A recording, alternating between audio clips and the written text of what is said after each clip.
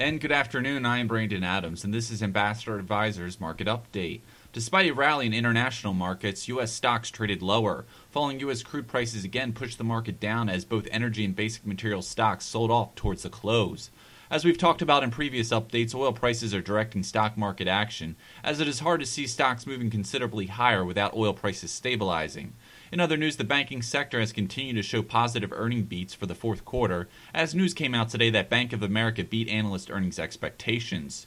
Overall, we find that the three major U.S. averages finished flat, with the Dow Jones average being the top performer as shares of McDonald's helped the average to outperform. Well, join us tomorrow for another market update. Ambassador Advisors is a Christian financial planning firm helping faithful stewards do more. For more information, visit our website at ambassadoradvisors.com.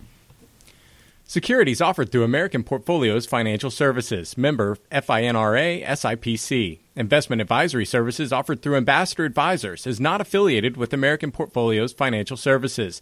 Information in this illustration has been obtained from sources believed to be reliable and is subject to change without notification.